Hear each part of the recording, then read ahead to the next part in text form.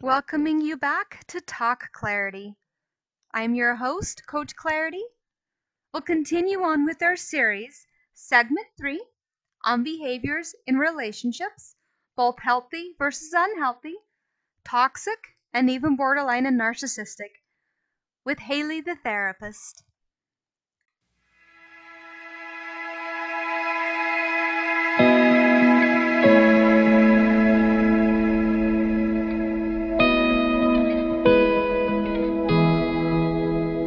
Another thing that they like to use is humiliation.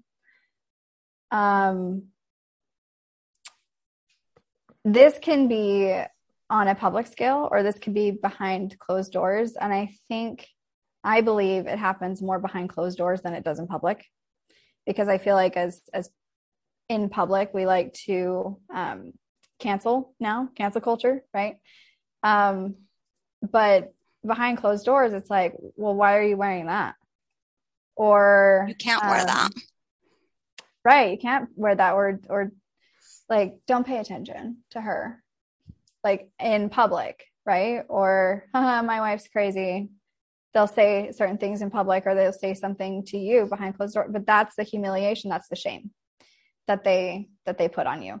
And that is their whole goal, is for you to feel shame, because they feel shame on such an intense level. They need you to feel more shame so they can make themselves above you.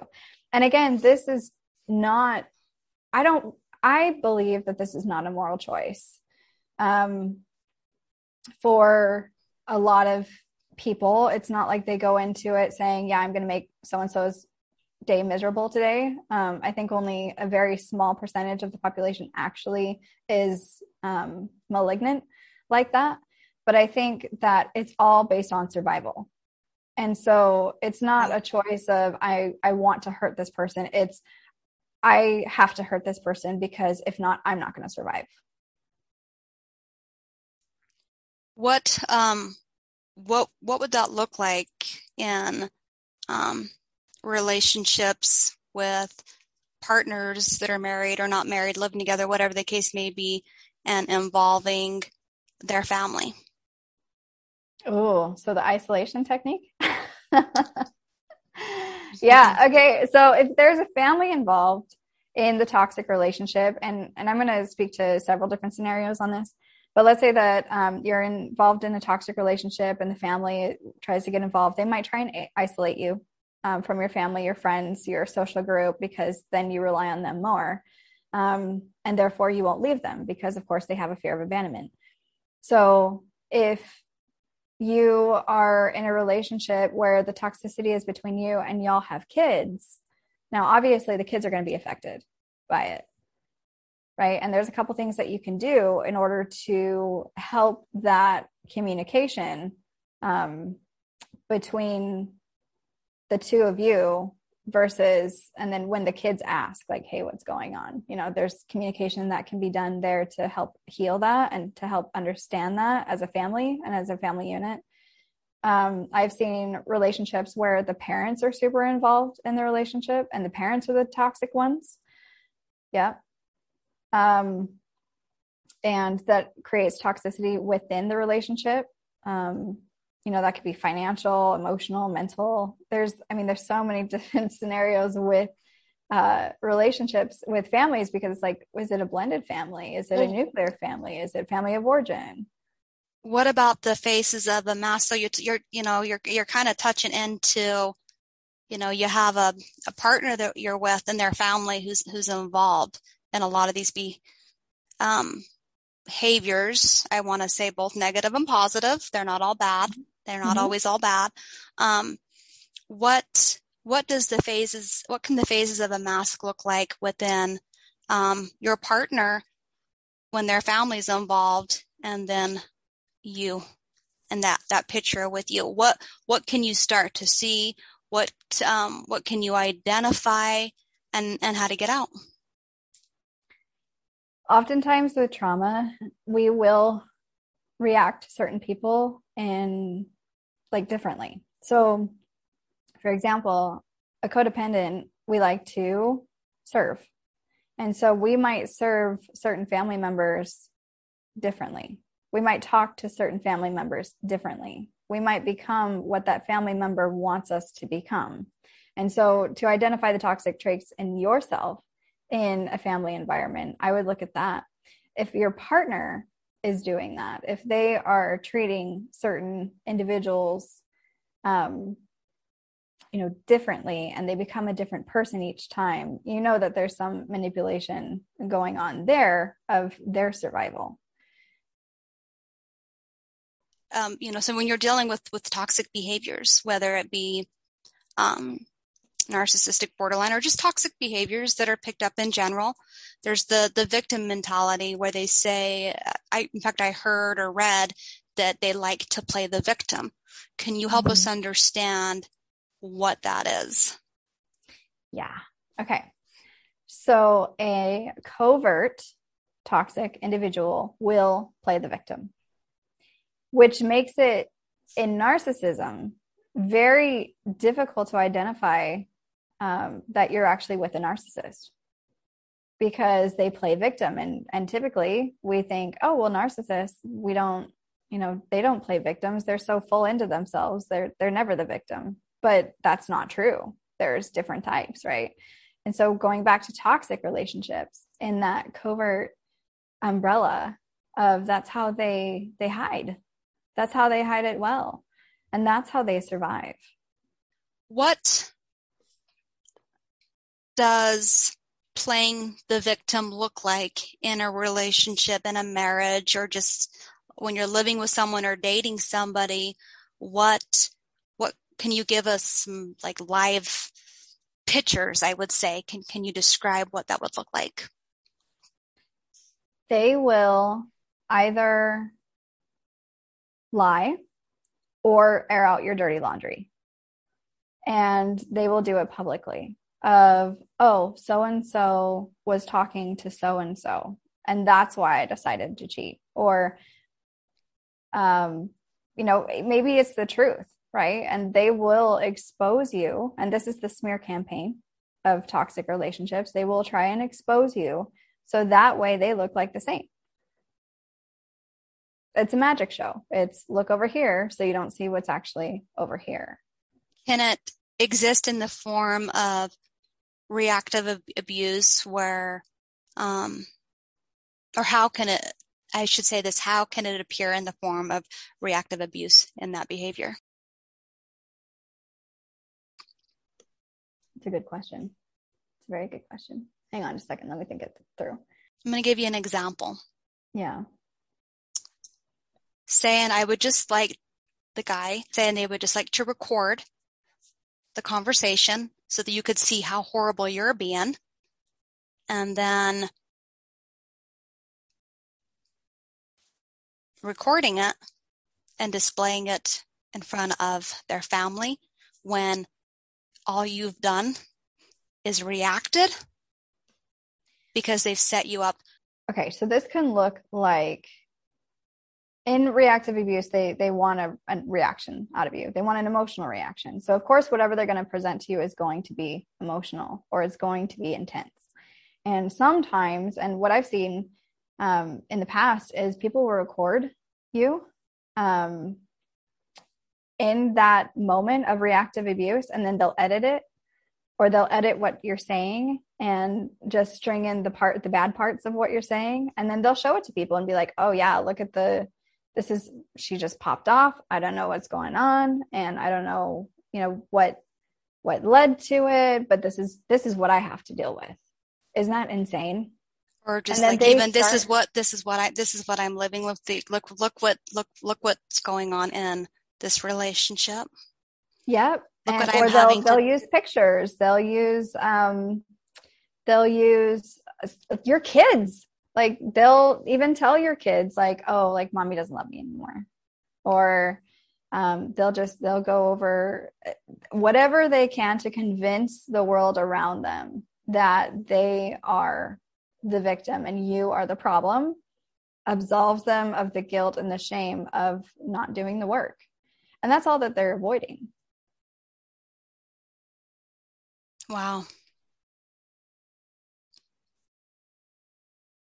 Let's take a break from that and let's talk about positive behaviors, healthy behaviors, what that can look like, um, what that is and what it should look like. Yeah. Positive behaviors, healthy behaviors are patient. And they take time, they take effort, and they take showing up. And I think the biggest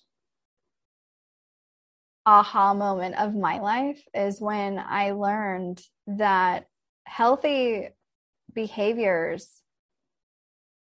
look so different from my idea of what love was. My definition of love was toxic.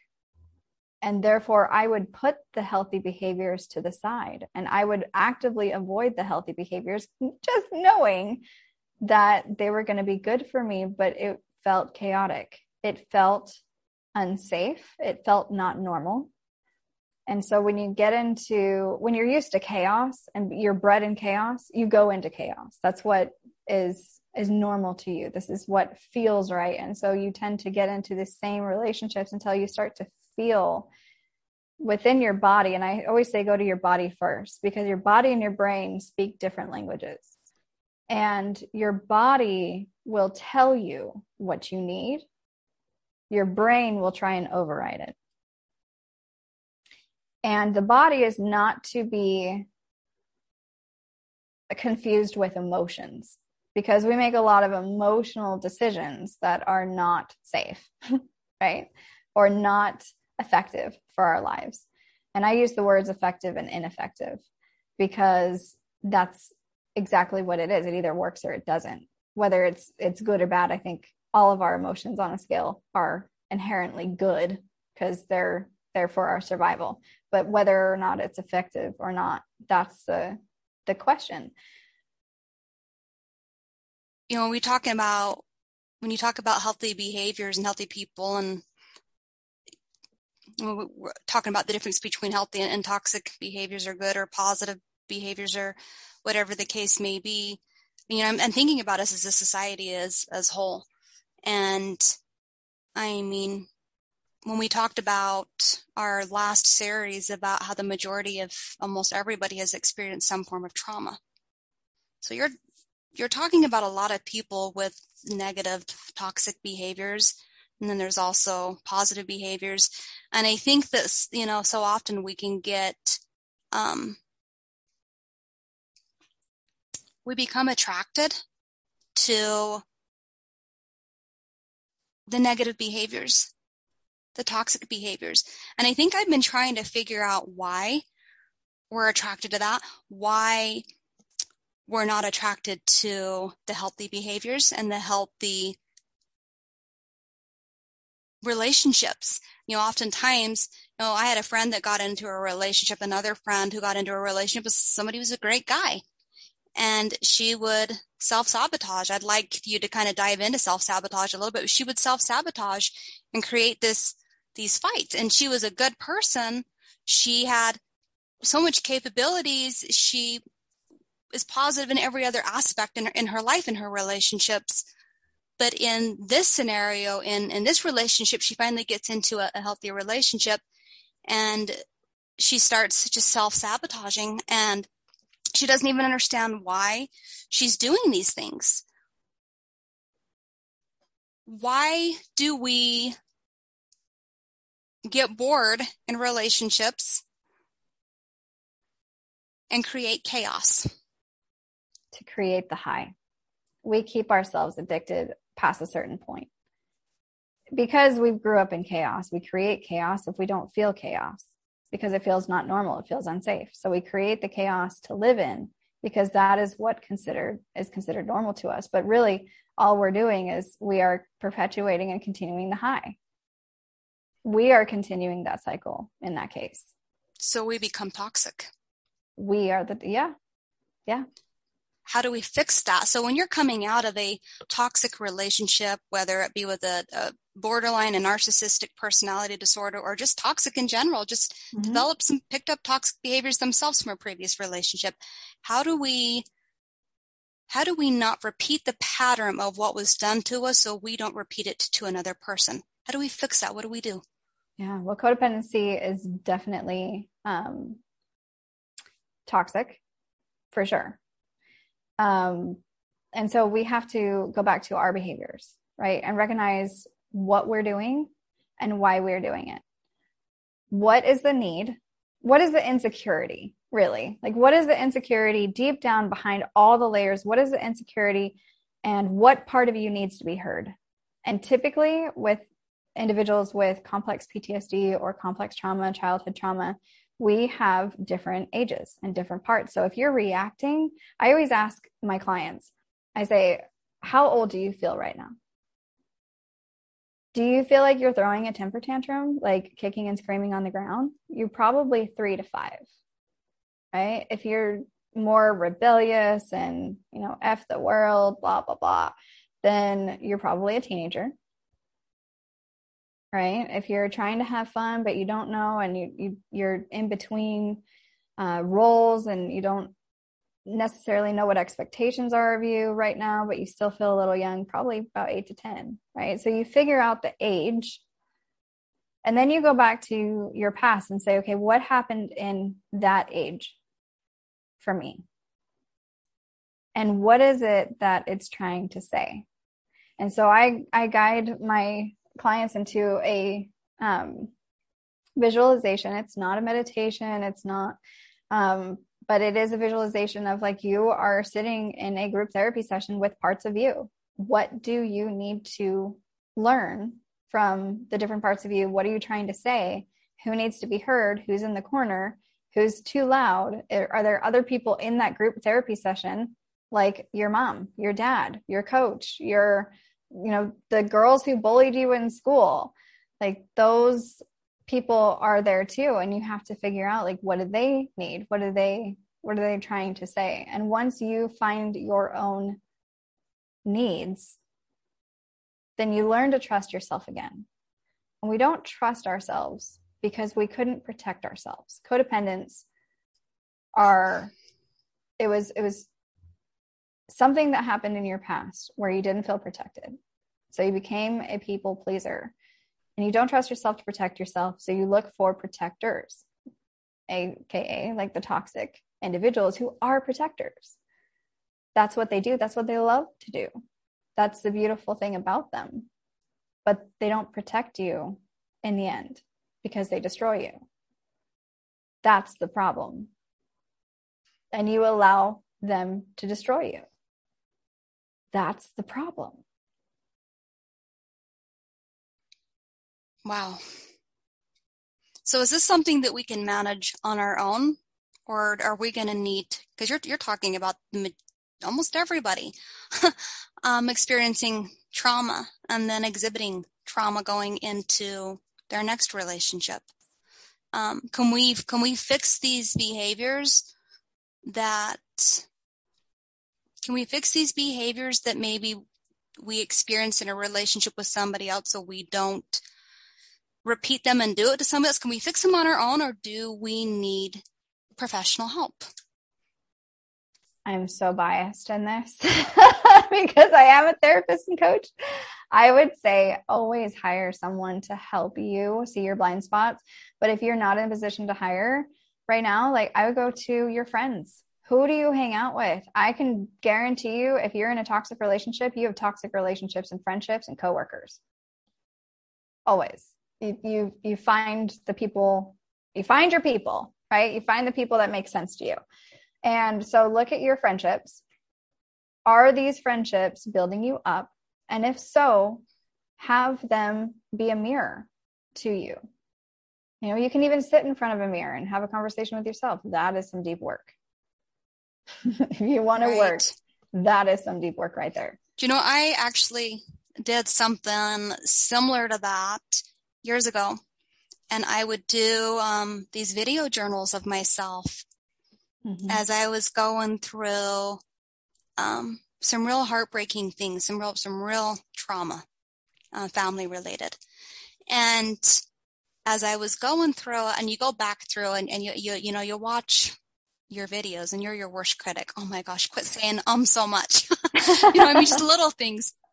But you start to figure out, for me, that was probably some of the best form of therapy that I could have ever done, because I was at a time in my life where I was rock bottom, would record these videos of myself. I learned how to, I learned so much about myself. I gave myself my own advice. I was great at it too. Isn't that how it always is?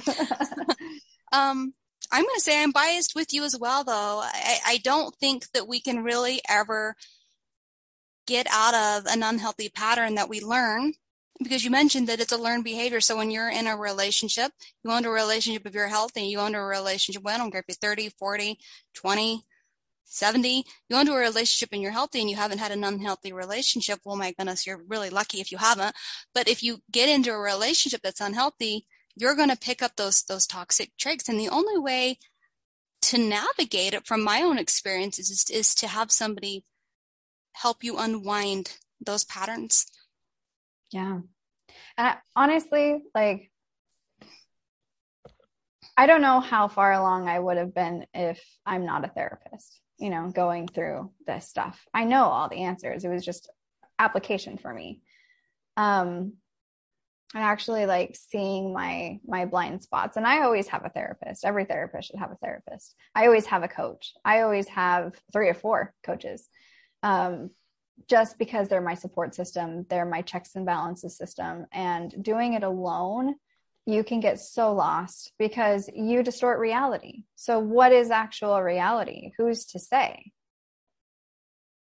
This is why you have these mentors, the people that have done it, that are on the other side, that can guide you through this process as you go through, because you're never going to be perfect. You're never going to live a perfect life. Like, we're always going to struggle with something in our life. And so somebody, like, I think that every person on this earth should have somebody or some sort of group or community and heal as a community, because we're tribal individuals.